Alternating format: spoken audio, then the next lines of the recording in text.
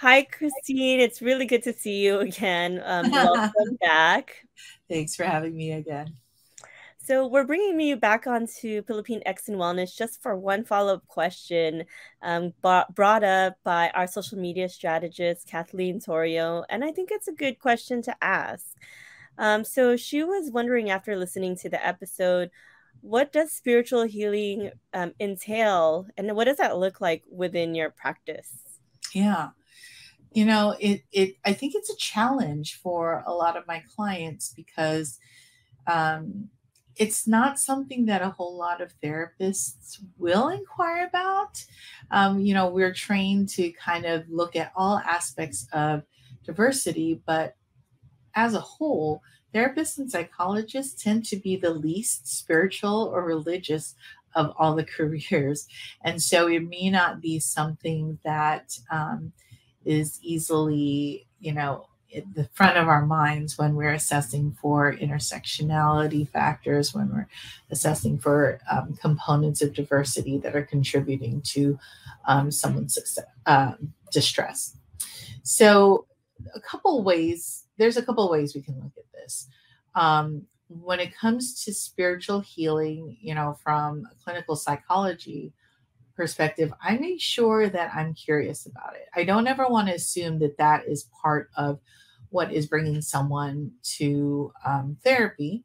But if it's something that the client continues to bring up, or they might reference it, like one of my clients who's trying to come out, but they were raised Catholic, and so what does that mean? What are the messages that they receive? Because even though we may know it as a general whole, I want to know exactly what that client experienced, the messages they received, and what kind of distress it's causing. So I want to be very specific. I've had clients from different religions, like people who identify as Jehovah Witness, and they'll bring it up every single session. So I know that we're going to be talking about that, or people who were formerly Church of Latter-day Saints, and reconciling, oh, this was my identity before, it's now not. But then there's so many aspects of that still contribute to their thoughts about themselves, their beliefs about the world, and are not in alignment. So one aspect of spiritual healing is actually looking at spirituality and religion as, part of somebody's identity, and how do they want to incorporate that and work on that in therapy.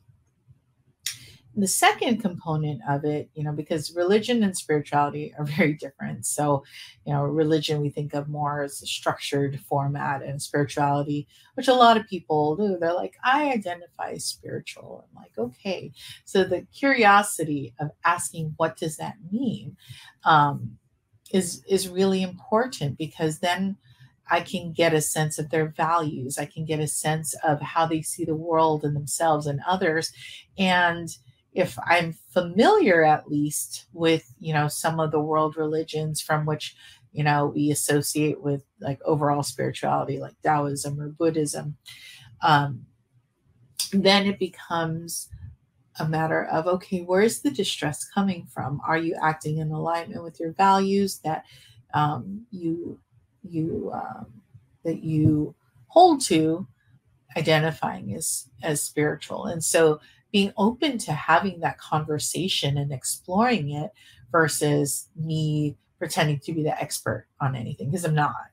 Just because I was raised Catholic doesn't mean I'm going to completely understand somebody's upbringing in the Catholic faith and how they understand their values. So the second component, I think, for me, of spiritual healing is letting it be, whereas before it might be a factor, this could be a coping strategy. It's like, well, how can we think about this in a way that's aligned with your values? How can we engage or create new behaviors that helps you be congruent?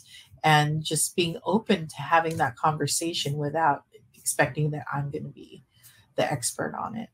And, I am aware that this is super vague, because there is not anything, at least in my program or most programs, that tell us how to work with somebody from a spiritual or religious perspective. And I don't know if I mentioned this before, but I do have a master's in spiritual psychology. And what I really appreciated about that education is that I did it after my doctorate and I relearned all of my skills from a spiritual perspective, which for the purposes of that program, it was about seeing the loving in each person and like with the intention, working with the intention of helping them see that in themselves. And healing in that context is the application of loving to the parts inside that hurt. So that to me is spiritual healing, whether it's like me showing care and loving for the person in front of me who is having a difficult time or struggling, but also incorporating their own wisdom and awareness of how spirituality or religion is, is affecting them, whether it's a method of healing or whether it might be a factor that they're trying to make sense of that's causing distress.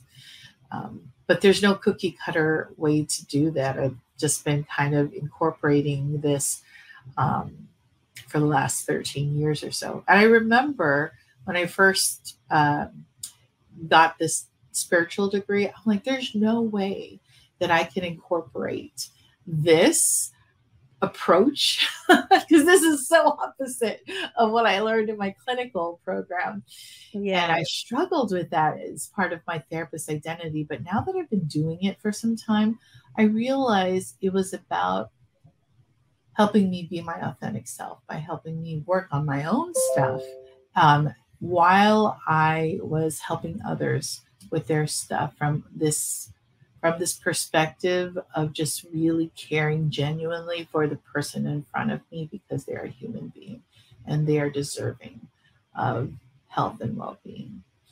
So yeah, I don't know that I'm an expert in it, but I do think that the advantage of having a spiritual approach, even though I don't like flat out say it to them, I'm going to work on a spiritual approach with you. No, but it's about transparency. It's about authenticity. And it's about like pure empathy and really being able to convey genuine care and concern for my clients. And it seems to work, especially with a lot of my young adult clients who may not have had that experience yet in their lives. So I hope that it explains it. It's a really great follow-up question. I think you and I got so excited about like all of these different aspects of Filipinx culture that I'm glad that we got this little separate part to explore what spiritual healing is. Yeah, no, thank you, Christine. It sounds like it's very client-centered, and definitely the client walks you through what their definition of spirituality means to them, right? And you're definitely there to guide them through the process in whatever they're seeking in your session. Yeah, because they're the expert on them. From session one, I'm like, you are the expert on you. You have your own wisdom. I just have a bunch of degrees and experience and things like that.